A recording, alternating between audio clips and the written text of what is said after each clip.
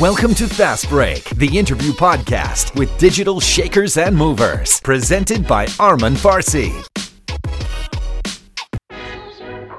Hey Felix, herzlich willkommen zu einer weiteren Episode von Fast Break. Ich freue mich sehr, dass wir uns heute hier im engen Zimmer 353 im H4 Hotel gegenüber der Wappenhalle treffen konnten. Vielleicht kurz die Geschichte dazu. Wir sind beim ECD, der ECD, die ehemals E-Channels Day von TradeByte. Heute, glaube ich, soll das anders heißen, nämlich Engage, Connect, Digitize. Also ich würde mal schon sagen, die wohl Leitkonferenz, der Fixpunkt im Jahr für das Thema Marktplätze. Das ist so meine Wahrnehmung. Wie empfindest du das hier? Ja, absolut.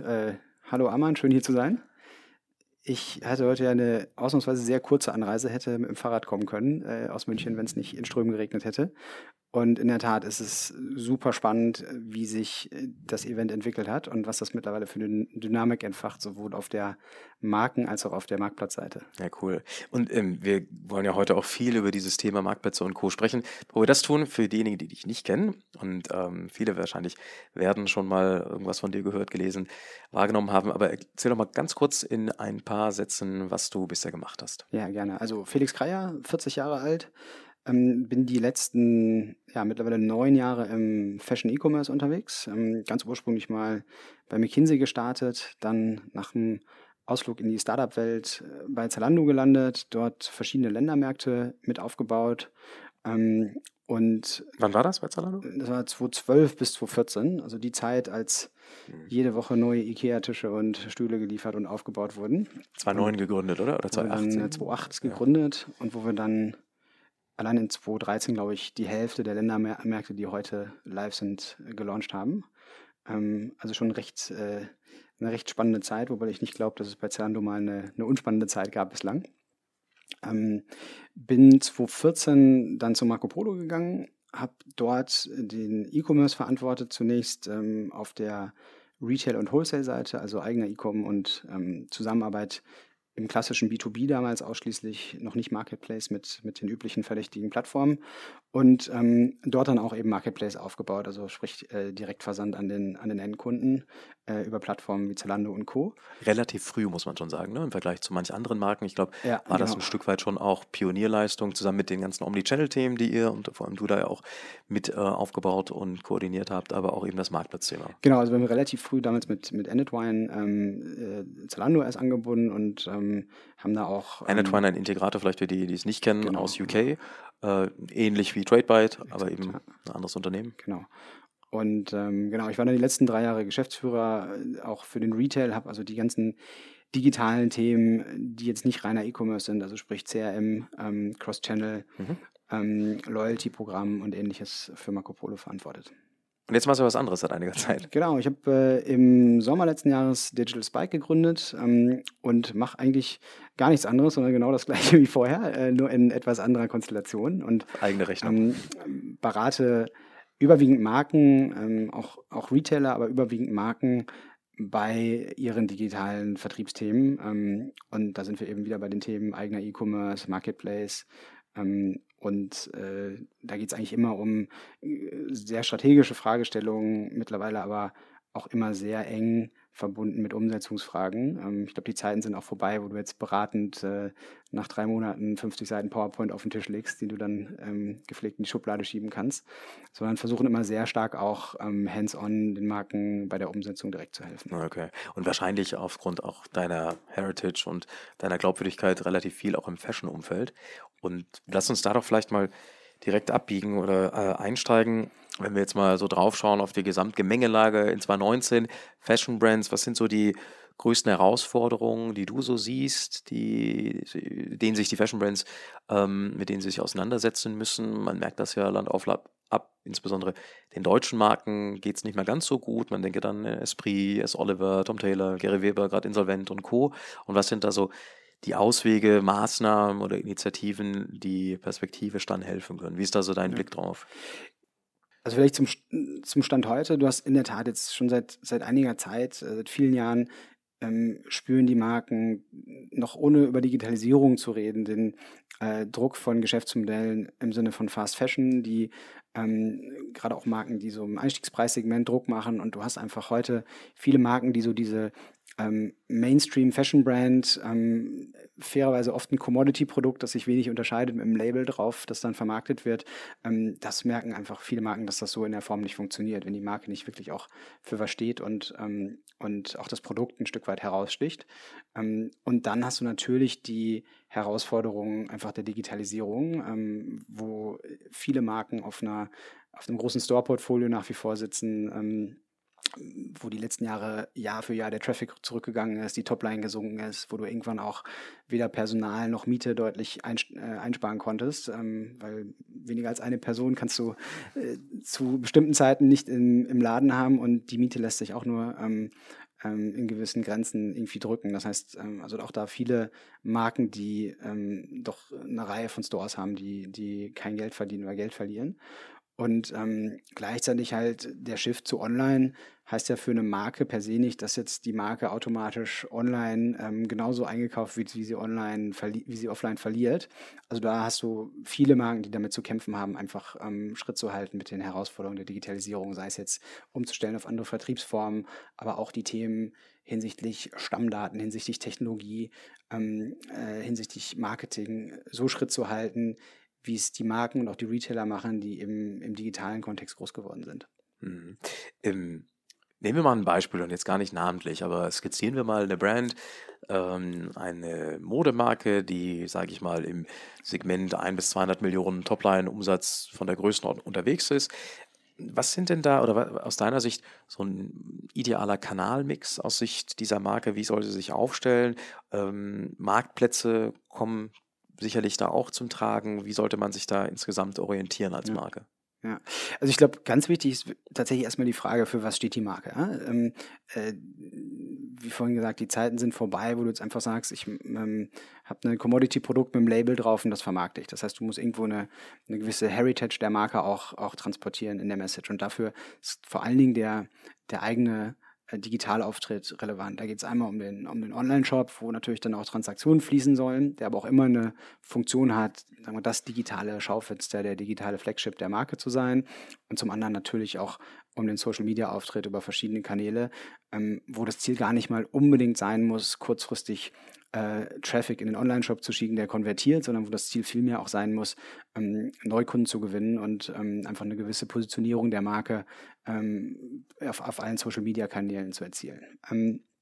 So, und dann ist immer die Frage, wozu braucht eine Marke ein Multibrand-Umfeld? Und da ist im ersten Schritt auch noch aus meiner Sicht gar nicht so die Frage nach Marktplatz oder Wholesale-Modell, sondern es ist einfach erstmal die Tatsache, dass du viel mehr Reichweite gewinnst als Marke, wenn du auch in einem Umfeld unterwegs bist, wo mehrere Marken sind und einen Kunden erwischt. Nehmen wir das Beispiel, du willst dir eine neue Hose kaufen, dann bist du entweder ein total loyaler Kunde einer Marke und dann kannst du auch direkt in den Online-Shop der Marke gehen. Wenn du aber sagst, du brauchst eine neue Hose und hast 5, 6, 7 Marken in deinem Relevant Set, dann wirst du eher in eine Multibrand-Umgebung gehen.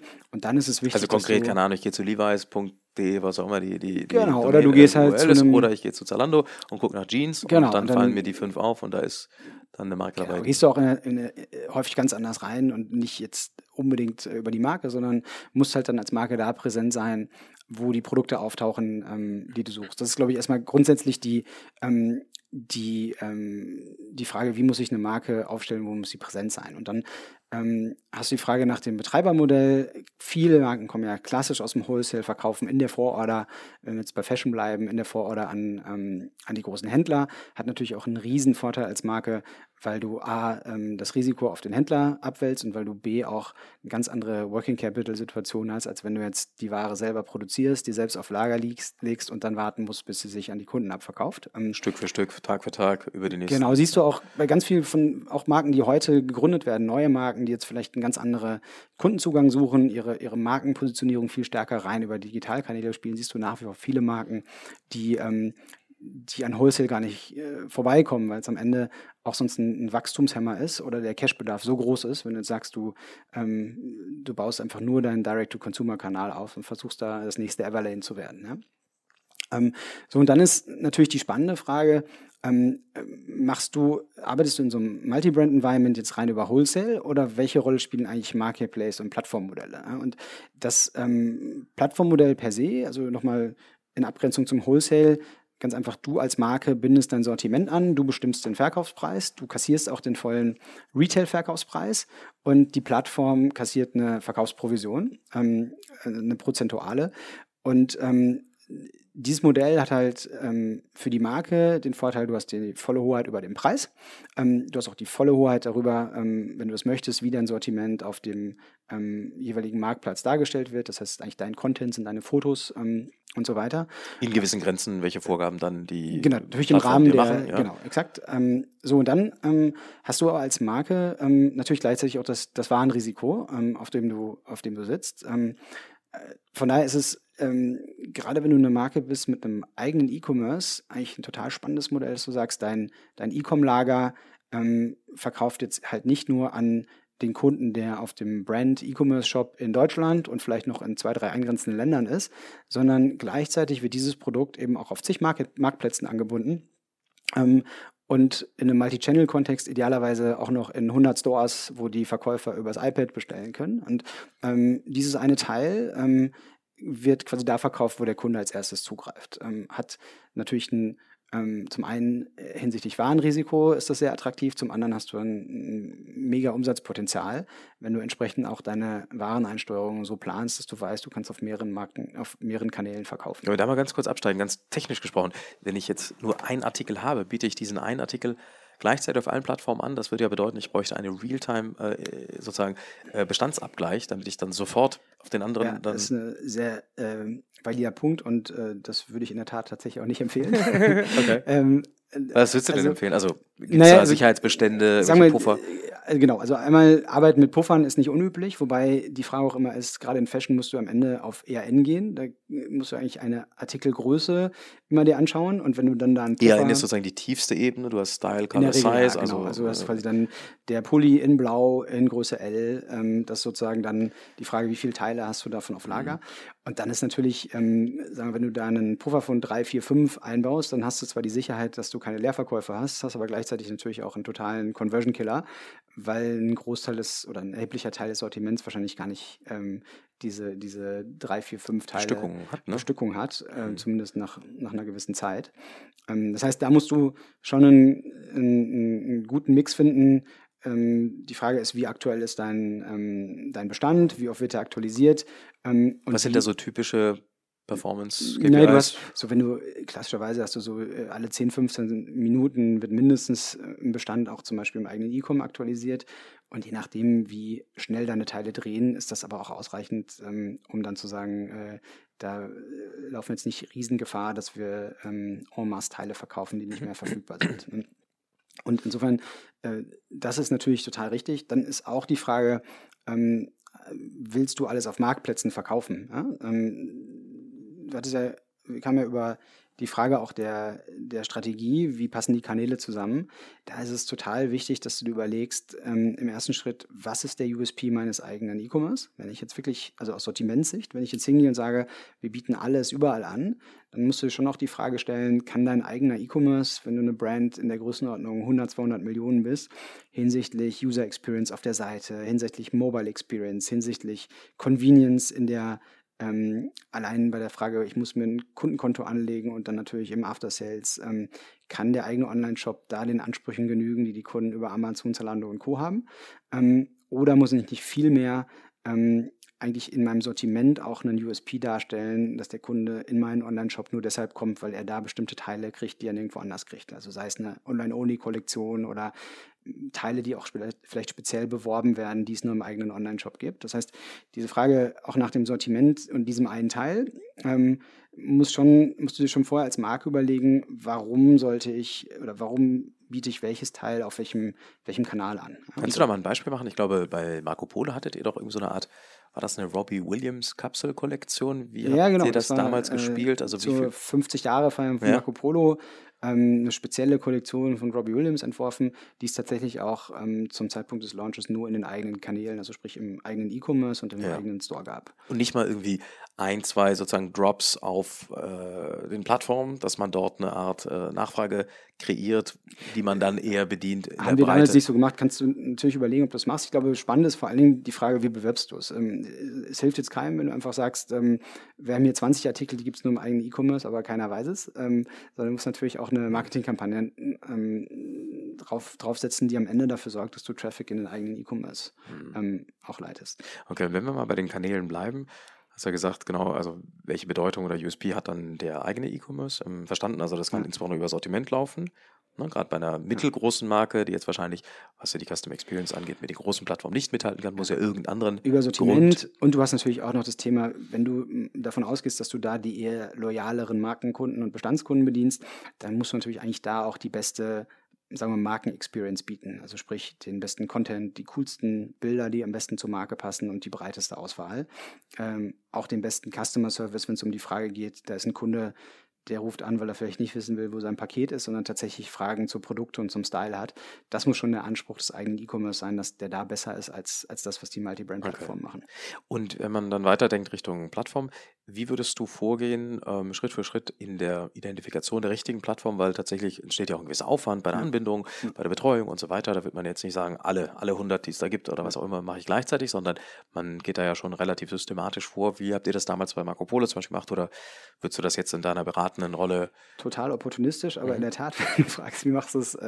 Nein, ich glaube, also die Frage ist schon, und da unterscheidet sich online an der Stelle, glaube ich, auch wenig von offline.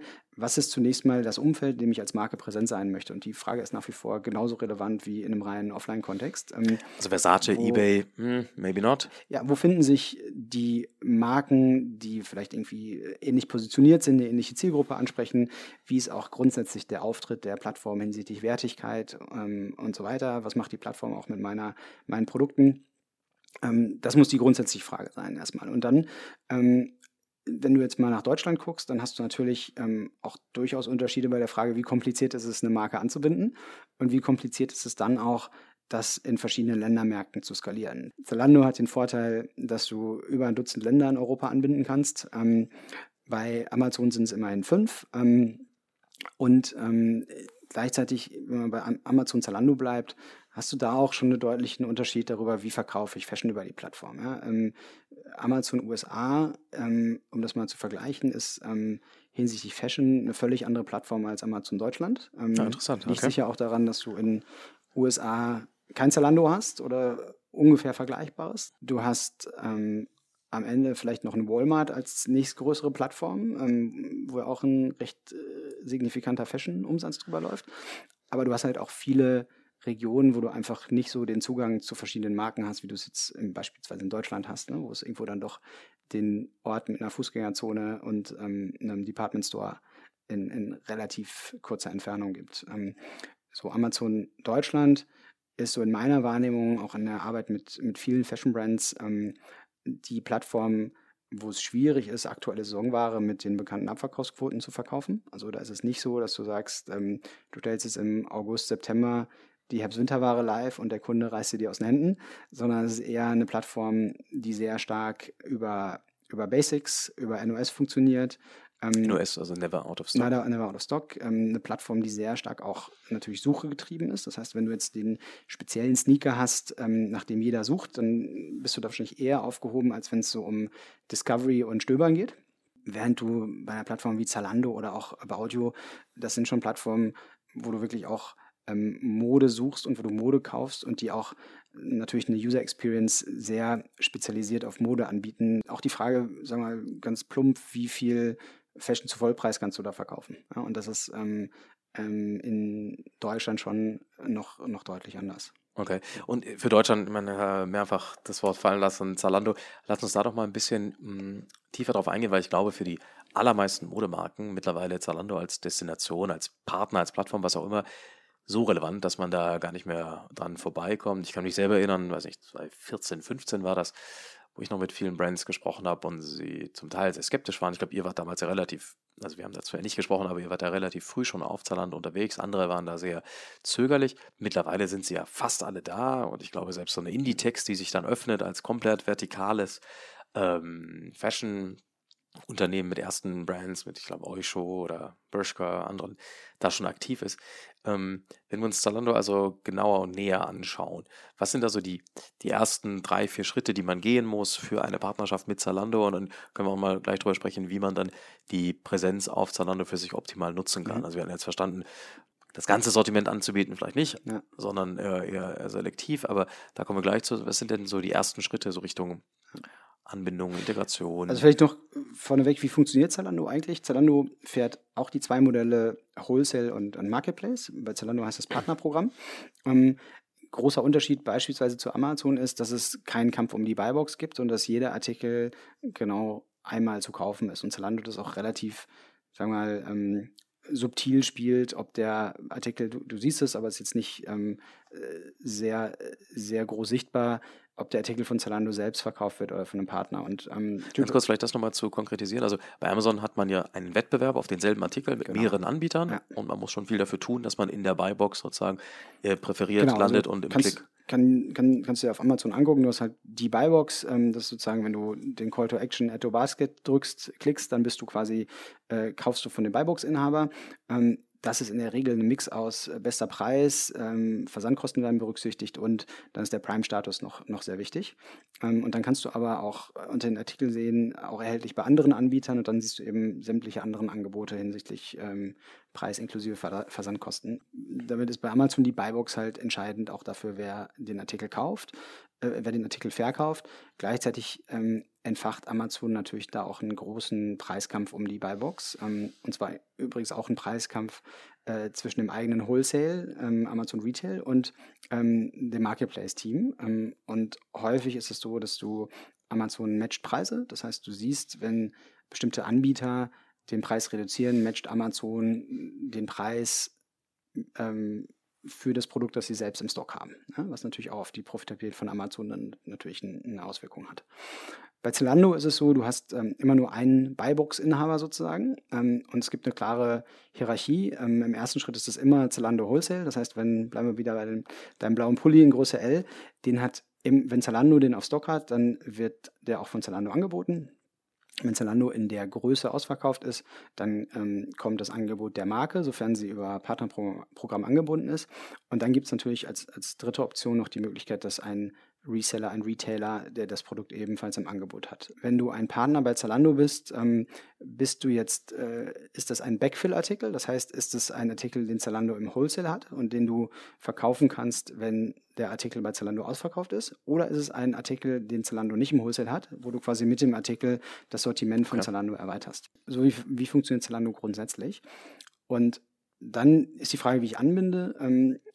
Üblicherweise gehst du über einen Integrator, also à la TradeByte, eine Firma, die quasi zunächst deine eigenen Stammdaten mit ihren Systemen matcht. Das heißt also, gibst typischerweise Datenfeeds in Form von Feed mit Produktdaten, Beständen an den Integrator. Das ist erstmal unabhängig von Zalando. Der Integrator hat halt das Angebot, dass er an verschiedene Marktplätze dann das Ganze anbindet und bei Zalando wird entsprechend dann, du schließt einen Vertrag mit Zalando und dann werden Land für Land wird dann quasi der Marktplatz live geschaltet. Ja? Und dann erscheinen eben deine Artikel auf Zalando. Wenn ein Artikel von Zalando bereits eingekauft wurde und ein Zalando Wholesale-Artikel ist, dann hat Zalando in der Regel auch das Bild geschossen und den Content erstellt. Das heißt, du lieferst eigentlich nur den Bestand. Wenn ein Artikel nicht von Zalando eingekauft wurde, dann musst du sicherstellen, dass quasi dein Content, insbesondere die Bilder, den Zalando-Richtlinien entsprechen und dann wird dein Artikel im Sortiment und im Katalog erscheinen, neben den anderen Artikeln. Das ist sozusagen die Einrichtung, was so ein Integrator tut. Auf der anderen Seite sozusagen kommen ja die Order-Dateien aus Zalando in den Integrator, der übersetzt das in deine Systeme, sodass du sie lesen kannst. Der Integrator, je nach Umfang, funktioniert auch wie so ein, sagen wir mal, PIM-System, PIM-Lite, also Produktinformationsmanagement. Das heißt, du kannst in dem Integrator auch noch Produktdaten anreichern, wenn zum Beispiel bestimmte Produktattribute fehlen, um auf einer Plattform live zu gehen. Du kannst in der Middleware von diesem Integrator dir anschauen, wie viele Orders hast du gemacht, welche Produkte wurden verkauft, und es findet eben eine Kommunikation statt zu den Order- und Retouren-Details, die dann irgendwie zurückgespielt werden, damit du aus deinem Lager dann die Ware versenden kannst. Und das ist dann vielleicht noch weiterer spannender Aspekt. Verschickst du direkt an den Kunden oder nutzt du eben im Beispiel von Zalando ZFS, Zalando Fulfillment Solutions, wo du Zalando die Ware gibst, Zalando legt sie quasi auf sein Lager und versendet den Artikel zusammen mit dem Zalando-Paket, in der Regel dann, wenn es nicht nur ein Teil ist, das der Kunde bestellt hat, die restlichen Artikel sind. Genau, weil was man ja wissen muss, typischerweise der Zalando-Kunde bestellt 3 Artikel, zufälligerweise ist vielleicht einer aus deinem Marktplatzbestand in deinem Lager, das ist dann eine Split-Order, nennt man das, dann hat man irgendwie mehrere Pakete, die da unterwegs sind, und das kostet ja auch alles Versandkosten, Pick, Pack, Ship und so weiter. Das ist für alle Beteiligten erstmal doof, weil du verschickst quasi eine Order mit 3 Teilen mit 2 Paketen und das fallen 2-mal Versandkosten an. Und das ist auch total entscheidend für dich als Marke, wenn du im Marktplatzmodell verschicken willst, sind halt die Order Economics völlig andere als im eigenen E-Commerce. Das heißt, du hast in der Regel eben nicht deine 2, 3, vielleicht sogar 4, 5 Teile, je nachdem, was für eine Marke du bist, sondern du hast in der Regel vielleicht 1,3, 1,4 Teile im Schnitt pro Bestellung. Wenn überhaupt. Ne? Dann verteilen sich natürlich die Logistikkosten, die ja weniger abhängig sind vom Euro-Wert, sondern eher von der Stückzahl, auf weniger Produkte. Und du hast prozentual vom Umsatz natürlich deutlich höhere Logistikkosten. Und wenn du dann noch eine hohe Retourenquote mit dazu rechnest, dann wird das Ganze spannend, weil dann musst du dir schon die Frage stellen, ab welchem Warenwert macht ein Verkauf über Plattform überhaupt Sinn?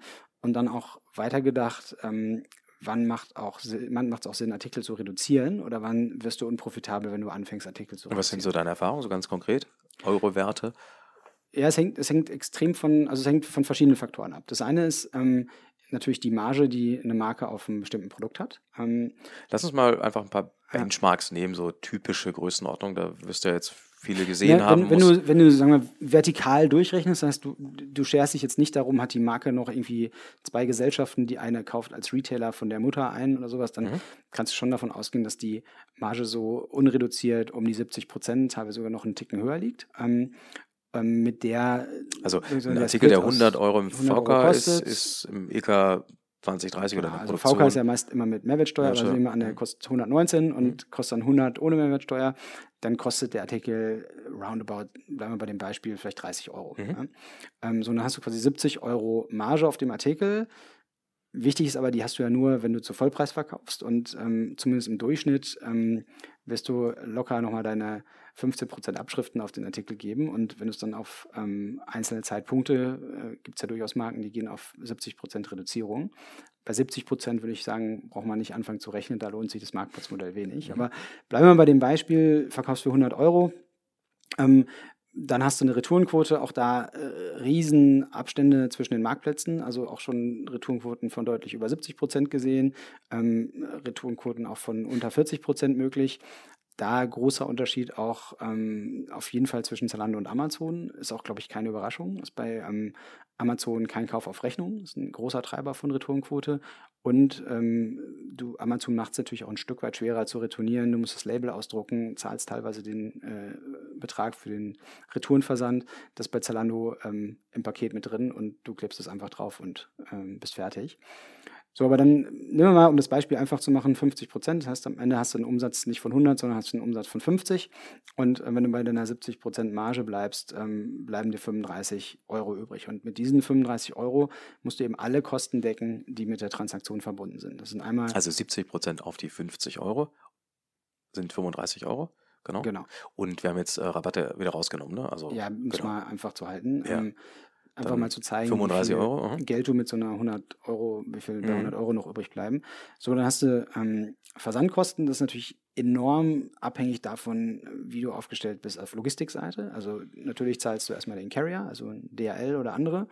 Den zahlst du in der Regel zumindest bei einer Retourenquote von 50%, ja mindestens 1,5 Mal. Und du hast natürlich Kosten für Pick, Pack and Ship, also was quasi dein eigenes Fulfillment an rein variablen Kosten hat, und irgendwo musst du dir auch noch überlegen, wie berücksichtigst du Kosten, die halt an der Ware hängen. Ja? Ich rede noch gar nicht von Kosten von Warenvereinnahmung und so weiter. Aber du hast natürlich, wenn du rein die variablen Kosten nimmst, hast du auch zum Beispiel für Lagerhaltung theoretisch Kosten, die an so einem Teil hängen. Ja? Aber da bist du relativ schnell, und das hängt extrem davon ab, machst du es selber, machst du einen Dienstleister, wie effizient bist du, aber da bist du sicherlich nochmal mit 5 Euro dabei, kann aber auch schnell mal 7, 8 Euro sein. Ohne Versandkosten. Plus die Versandkosten noch So, dazu. also locker bei 10, wenn nicht sogar mehr. Ja, genau, So. nur als Beispiel. Und dann hast du... Unabhängig von Warenwert, ne? Exakt, das ist das Spannende. Ja? Und egal, ob du ein paar Socke verschickst oder einen Wintermantel für 500 Euro, ist das fast das Gleiche. Hast vielleicht noch unterschiedliche Pakete, aber das ist dann im Cent-Bereich. So, und dann kommt natürlich noch die Kommission für den Marktplatz und gegebenenfalls auch für den Integrator dazu. Also mal ganz kurz Schritt für Schritt, sonst hängst du mich ab und die Hörer wahrscheinlich auch. Wir hatten, glaube ich, gerade also wir haben 35 von Euro 150 Retourenquote, bleibt nur noch 50, Genau. davon 70% Marge, wären 35 Euro. Davon gehen mindestens mal 10, wenn nicht mehr, für Logistik, Pick, Pack, Ship runter. Bleiben noch 25 oder sagen wir bummelig 20, um es einfacher zu rechnen. So, und dann kommen jetzt noch die Kommission für die Marktplätze. Genau, die Kommission von den Marktplätzen geht in der Regel auf den Umsatz nach Retouren, aber in der Regel inklusive Mehrwertsteuer. Das heißt, du müsstest quasi die 50 Euro nehmen, nochmal 19% Mehrwertsteuer draufrechnen. Bei 60? Grob 60. Und dann auch da wieder die Frage, bei Amazon ist die Kommission einfach hart 15% auf Fashion. Unverhandelbar. Unverhandelbar und auch... In Stein gemeißelt für alle gleich. Ja. Hast du da mal irgendeine Ausnahme gesehen? Nee. So, und bei Zalando ist das Spannende, wurde ja heute auch schon auf dem ECD announced. Zalando geht auf ein neues Kommissionsmodell, das abhängig ist zum einen von der Warengruppe und zum anderen abhängig ist von dem Artikel VK. Und das spielt ja eigentlich genau das wieder, was wir gerade hier diskutieren, dass du halt mit einem Artikel, der viele Euro kostet, ein bisschen mehr Spanne hast, die Kosten zu decken, als mit einem Artikel, der weniger Euro kostet. Und entsprechend ist auch bei Zalando die Verkaufsprovision zukünftig deutlich geringer, wenn du Einstiegspreise hast und deutlich höher, wenn du eben hohe VKs hast. Also sozusagen für die eher günstigeren Modemarken eigentlich eine gute Nachricht, weil sie damit eine Möglichkeit haben, Zalando zu nutzen, was vorher vielleicht nicht abbildbar war, also von den Economics nicht funktioniert hätte. Für die eher höherpreisigen Produkte und Marken eher die schlechte Nachricht, weil die Preise aber steigen. Wenn du so willst, ja. Ja. Sagen wir ein paar Zahlen, also konkret, also 20%, 25%. Also es geht in hohen Preisen deutlich über 20% und gleichzeitig bist du aber in den unteren Preisklassen auch bei 5-7%. Wow, okay. Also kommend von, ich glaube mal, irgendwas so zwischen 18 und 20% war ja, so. fairerweise kommend von stark individuellen Preistabellen, wurde ja heute auch nochmal genannt, die halt auch teilweise einfach Verhandlungssache waren. Und soweit ich weiß, gab es auch in der Vergangenheit schon sowohl die fixe Fee als auch die Staffelfee. Aber das ist jetzt eben ein neues Modell bei Zalando und das Spannende ist, dass sich das Modell auch unterscheidet nach Warengruppe. Also zum Beispiel hast du teilweise auch leicht unterschiedliche Provisionen für Männer versus Frauen. Also Damenbekleidung versus Männerbekleidung, weil Zalando natürlich auch weiß, dass unterschiedliche Retourenquoten dahinter stecken. Ja? Und so, aber um nochmal bei unserem Beispiel auch zu bleiben, nehmen wir mal an, du hast ja auch Integratorkosten noch mit drin. Auch da hängt es davon ab, was für ein Modell willst du mit dem Integrator. Bleiben wir mal tatsächlich, 60 Euro hatten wir gesagt, mit Mehrwertsteuer. Darauf angewendet die... Nehmen wir die 20% zu rechnen, wären das 12 Euro, die du da nochmal zahlst. Und wir hatten, glaube ich, gerade schon 20 bis 25 noch übrig. Ja. Das heißt, da nochmal 12 Euro von abgezogen, dann bist du unter Umständen schon knapp im einstelligen Bereich. Und so, das wäre sozusagen mal das, was nackt übrig bleibt, rein an der Transaktion hängt. Ohne Tradebyte oder Integrator. Ja, das würde ich jetzt damit reinrechnen in die 20%, aber die eine wir genommen haben. Preisgrößenordnung, was kostet so eine Integrationsleistung? Ne, die Integrationsleistung ist nochmal eine andere Frage, aber da geht es jetzt ja vor allen Dingen darum, was für einen Deal handelst du mit einem Integrator aus, der umsatzbasiert ist. Und da gibt es verschiedenste Modelle. Du bist aber da im kleinen einstelligen Prozentbereich in der Regel. So ist 1, 2, 3%. Ja, genau. Okay, gut. So, und dann ist natürlich auch noch die Frage, was brauchst du heute und zukünftig, um so eine Order auch wirklich zu triggern? Ja? Und da wissen wir, dass immer mehr Marktplätze eigentlich dahin gehen, auch Marketingleistung zu verlangen für Sichtbarkeit. Also bei Amazon natürlich ganz extrem. Amazon gibt es mittlerweile Warengruppen, wo du kaum noch Artikel im sichtbaren Bereich hast, die nicht gesponsert sind. Und das ist natürlich auch eine Frage, wie rechnest du das mit rein? Ja? Und bei Zalando?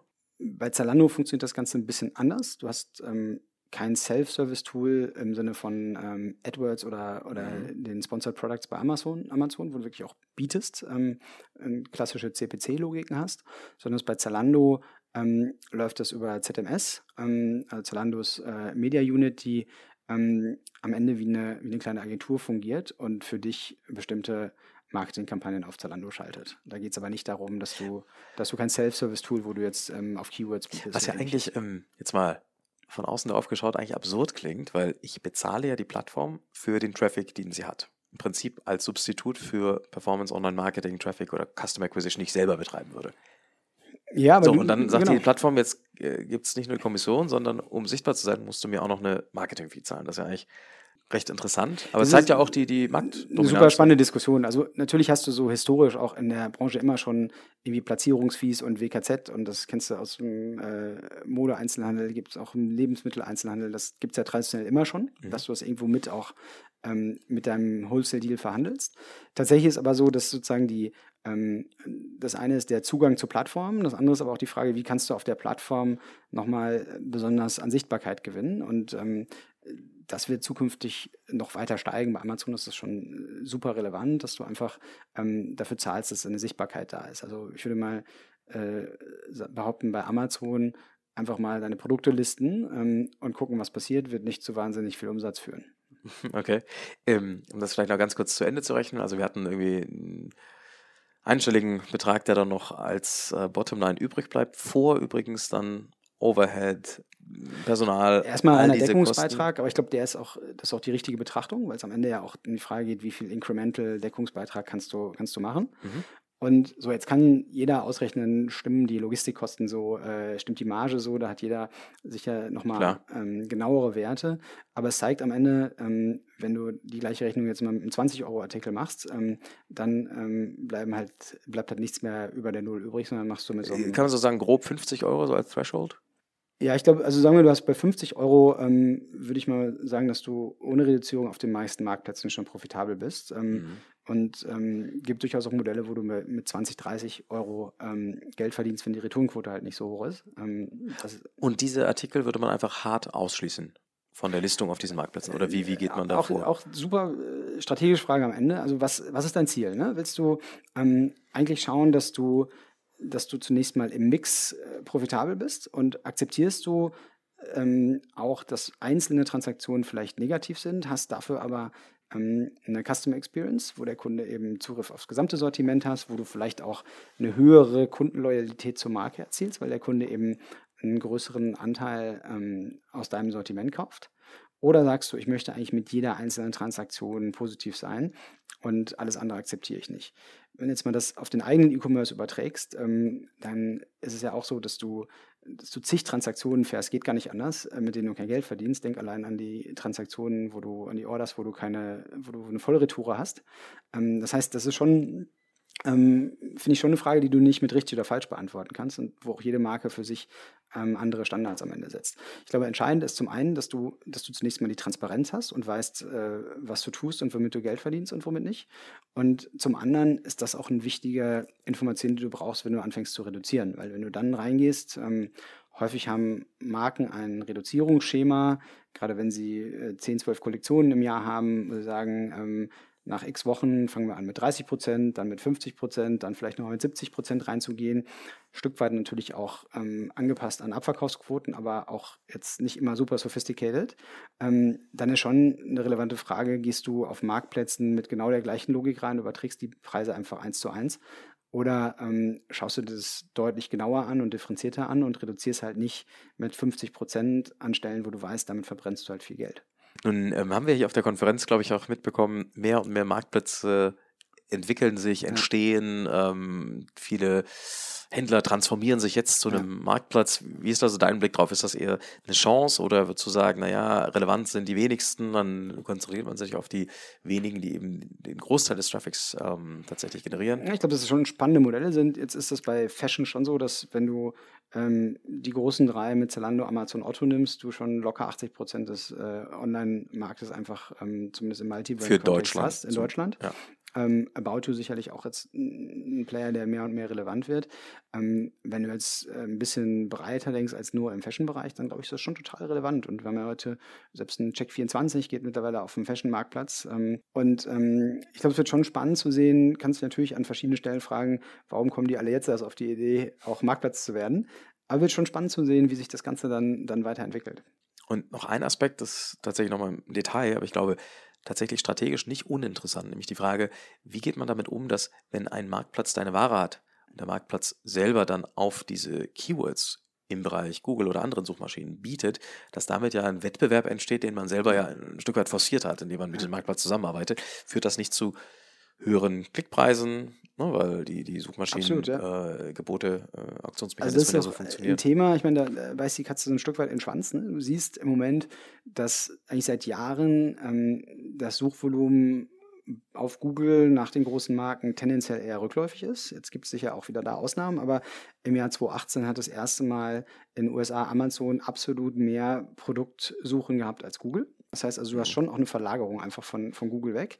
Und wenn du einen eigenen E-Commerce-Shop betreibst als Marke, dann bleibt dir halt zumindest für Suche, bleiben dir nicht viel andere Alternativen als Google übrig. Und wenn dann auch noch mehrere Marktplätze auf deiner Brand-Keywords, die natürlich hoch attraktiv, weil sie sehr performant nach wie vor sind, sehr effizient sind im Vergleich zu Longtail-Keywords, zumindest aus einer Markensicht, bieten, dann wird es halt einfach sauteuer. Ja? Und Fairerweise, man kann es ja auch nicht verbieten. Also das geht ja allein schon, ich glaube, regulatorisch nicht, dass man den Marktplätzen jetzt untersagt, auf diese Keywords zu buchen. Ja, und das ist also für Marken definitiv ein Thema. Das heißt, wo kommt eigentlich deine Möglichkeit, über zumindest Search den relevanten Traffic abzugreifen her?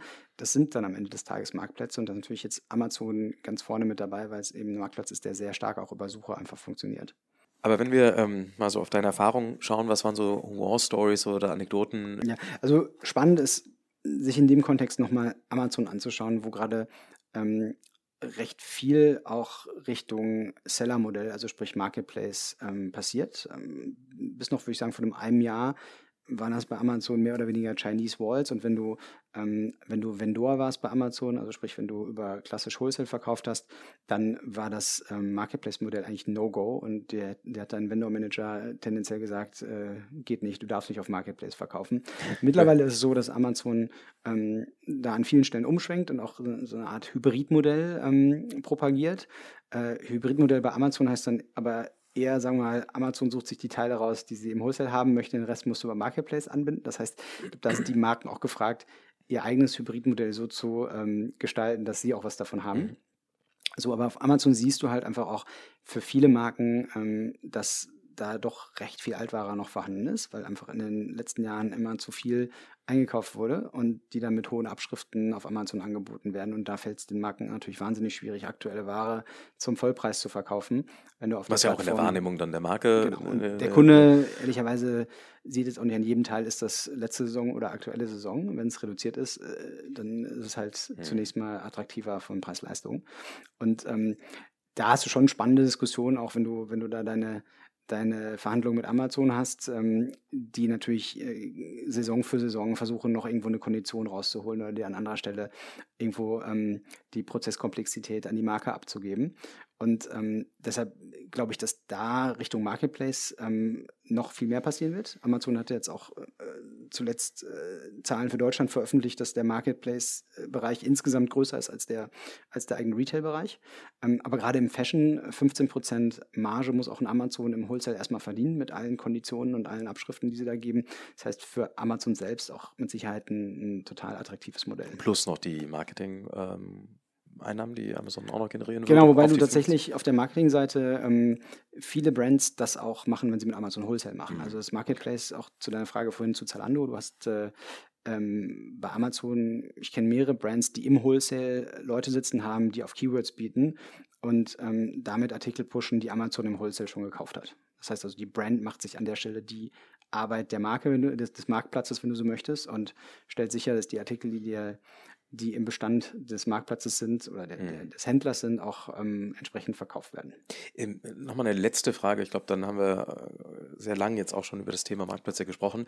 Sollte aber auch ein Fokus sein, nämlich das Thema Team und wie bildet man das sozusagen ab, diese Marktplätze zu betreuen, zu steuern. Ich glaube, wenn du mit den Marktplätzen sprichst und auch mit einem Integrator, die sagen, naja, das läuft dann alles automatisiert und so weiter. Ich glaube aber in der Realität gibt es ja schon auch viel QA, die da passieren muss, dass diese Ja, klar. Datenfeeds funktionieren und so weiter. Kannst du uns da mal ein bisschen aufklären? Vielleicht auch so Empfehlungen, wie viele Leute muss man da mal so grob budgetieren oder wie viel Ressource braucht man? Also ich glaube, so vollautomatisiert muss man ehrlicherweise sagen, läuft da gar nichts. Ja?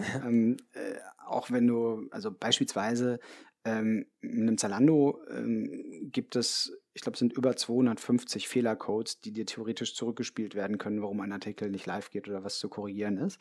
Weil du zum Beispiel das Bild passt nicht zu den Anforderungen, irgendwas in der Produktbeschreibung, Exakt, also es du gibt die hast nicht die spannendsten Bullet-Point-Beschreibung. Konstellationen, aber es hat häufig was mit Stammdaten zu tun. Das sind dann auch Themen, die du korrigieren musst oder korrigieren kannst. Es gibt auch Fehlercodes, wo die Verantwortung bei Zalando liegt, die dann von Zalando korrigiert wird.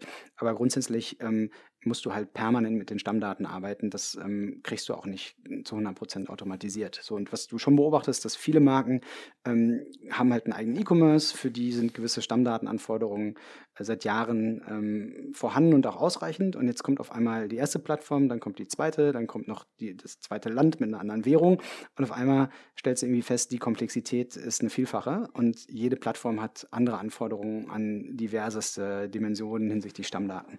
Und dann ist die Frage, wie bildest du es intern ab? Ich habe Marken gesehen, die bauen dann ein eigenes Marktplatzteam auf, die an einigen Stellen eigentlich genau das Gleiche machen wie das E-Commerce-Team, nur an einer separaten Stelle. Das heißt, dann werden Stammdaten zweimal oder dreimal angefasst, um sie im ersten Schritt verkaufsfähig für den eigenen E-Commerce zu machen. Dann geht der nächste hin und macht sie noch verkaufsfähig für die Plattform. Kann man das smarter machen, oder? Ja, so da ist extrem wichtig aus meiner Sicht, dass man es ganzheitlich betrachtet, dass man auf keinen Fall versucht, jetzt einen Marktplatz komplett parallel zum eigenen E-Commerce aufzubauen. Wenn du weiter denkst in Richtung Marketing, also Suchmaschinenoptimierung auf Amazon ist jetzt in Essence nicht so dramatisch anders als Suchmaschinenoptimierung auf Google. Warum mussten das verschiedene Leute oder vielleicht sogar verschiedene Agenturen machen? Das gleiche gilt aus meiner Sicht für Paid Search, das gleiche gilt für Content, das gleiche gilt für Fotografie, Retusche. All das sind Dinge, wo es drauf ankommt, ganzheitlich drauf zu gucken, was wird gefragt. Es ist komplexer, weil eben verschiedene Kanäle Aber es ist ja dran mehr sind. Arbeit. Also erstmal entsteht ja zusätzliche Arbeit, die irgendwie Auf jeden geleistet Fall. werden muss und den Aber Leuten ist am entscheidend meisten ist, auch glaube nicht ich, nicht, langweilig. dass du hingehst und sagst, ich baue jetzt nochmal ein Marktplatzteam, das das alles Okay. kann, sondern dass du schaust, dass du mit deinen Kompetenzen, und da wirst du sicherlich mindestens 2, 3 extra Leute brauchen, die Marktplatz abbilden. Das Problem ist halt, dass es ein sehr crossfunktionales Thema ist. Das heißt, du kannst nicht einfach den Marktplatz-Guy da hinsetzen oder die Marktplatzfrau, die alles macht, sondern du hast halt angefangen von klassischen Wholesale-Beziehungen, wo du Vertragsverhandlungen führen musst, über die technische Anbindung, wo es sehr stark um Schnittstellen, um Stammdaten geht, über den Content, über das Marketing, halt völlig unterschiedliche Funktionen, die da involviert sind. Und deshalb funktioniert das in meiner Erfahrung immer dann besonders gut, wenn du halt nicht eine extra Orga für Marktplatz dahinstellst, die das macht, sondern indem du schaust, dass du diese Funktionen, die ja irgendwo in jeder Orga vorhanden sind, die E-Commerce machst, vernünftig kombinierst und dann da die Ressourcen aufstockst, wo die Kompetenz vorhanden sind, wo einfach die Manpower vielleicht nicht ausreicht. Ja, Mensch, super. Das ist ja ein interessanter Ritt einmal durch die gesamte Marktplatzlandschaft. An der Stelle vielleicht auch noch mal ein paar persönliche Fragen, Felix, auch um dich ein bisschen besser kennenzulernen, wie du arbeitest, wie du tickst. Du hast ja auch ein relativ großes Team dann irgendwann aufgebaut, glaube ich, beim Marco Polo und hast da sicherlich die eine oder andere Erfahrung gemacht. Wenn du rekrutierst, was sind da so deine Kniffe oder Lieblings-Recruiting-Fragen vielleicht, um zu identifizieren, ob die Leute die Potenziale mitbringen, die du suchst?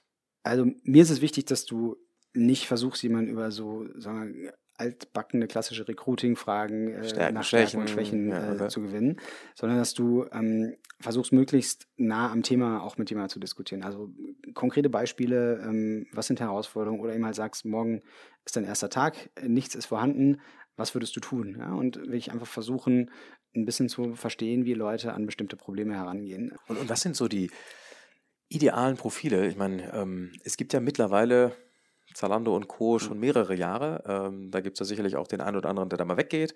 Dann gibt es gleichzeitig ganz viele aus der Fashion-Welt, also verschiedene Profile. Sicherlich auch mal eine Mischung, wo man beides gesehen hat. Vielleicht auch noch zwischendurch bei einem Dienstleister. Aber was sind da so aus deiner Erfahrung Profile, die gut funktionieren? Ich habe da eine relativ schwarz-weiß Sicht drauf, ehrlicherweise, weil so meine Erfahrung ist, dass du eigentlich dann in so einem Digitalumfeld erfolgreich bist, wenn du irgendwann auch mal einen Startup oder einen Pure-Player von innen gesehen hast. Weil du natürlich häufig, also es ist oft auch so in etablierten Unternehmen, die E-Commerce-Leiter, die dann da irgendwie reingewachsen und reingerutscht sind und da ist auch erstmal nichts falsch dran, aber grundsätzlich ist ja eigentlich entscheidend nicht, welche Geschwindigkeit gibt der interne Takt vor, sondern welche Geschwindigkeit geben eigentlich dann die größten Player und am Ende auch die relevanten Wettbewerber am Markt vor. Und ich glaube, es macht einen Riesenunterschied, ob du jemanden hast, der das schon mal Inside Out auch bei einem großen, oder das muss kein großer, aber bei einem digitalen Player gesehen hat, oder ob es jemand ist, der so rein über eine interne Laufbahn dann irgendwann zum E-Commerce gekommen ist. Ich glaube, es ist ganz wichtig, einfach immer den frischen Blick von außen drin zu haben, der auch so ein Stück weit immer wieder die Organisation aufrüttelt, was eigentlich der Anspruch sein müsste, an bestimmten Themen dran zu sein. Hast du eigentlich einen Mentor? Ich habe nicht den einen Mentor, aber es gibt schon diverse Leute, bei denen ich mir gerne Sachen anschaue und die ich auch gerne um Rat frage, jeweils zu verschiedenen Dingen. Und das sind meistens Leute, die so entlang meines Werdegangs irgendwie eine wichtige Rolle gespielt haben und mit denen ich mich regelmäßig austausche. Also ein Beispiel ist der Ex-CEO von Marco Polo, Alex Gedert, mit dem ich mich regelmäßig treffe und der immer eine sehr, sehr frische und auch ein bisschen andere Perspektive auf Dinge hat und wo man sich einfach viel abschauen kann. In diesem Sinne, Felix, vielen, vielen Dank für deine Zeit. Hat Spaß gemacht, genau, mir auch. Und auf zur ECD-Party, würde ich sagen. Ich glaube, einen Hinweis wollen wir noch bringen, nämlich K5, da bist du ja auch nochmal unterwegs mit Digital Spike. Willst du da nochmal irgendwie sagen, wo man dich da sieht, trifft? Eine Masterclass machst du auch? Genau, also bei K5 an beiden Tagen. Wir haben am ersten Tag auf der Mainstage einen kurzen Slot, 20 Minuten, wo es um die Frage geht, was bedeutet eigentlich die neue Strategie, die Zalando jetzt auch im Rahmen des letzten Kapitalmarkttags kommuniziert hat. Viele von den Themen, über die wir jetzt auch gesprochen haben, aus Sicht der Marke. Und dann am Mittwochnachmittag, ich glaube 14 Uhr, wenn ich mich nicht ganz irre, eine Masterclass zum Thema, wie ist man als Marke auf Marktplätzen erfolgreich. Und ich werde mich bemühen, auch noch die ein oder anderen Erkenntnisse damit reinzunehmen, die ich jetzt hier heute noch nicht, über die wir heute noch nicht geredet haben, und freue mich über jeden, der Lust hat, vorbeizuschauen. Und ich glaube, man muss sich da auch nicht anmelden, sondern einfach diesmal einfach reinschneiden auf der K5 zuhören in Berlin und schlaue Kommentare abgeben. Alles klar. Dann sehen wir uns spätestens da und jetzt also zur ECD-Party. Vielen Vielen Dank, Felix. Danke dir. Danke.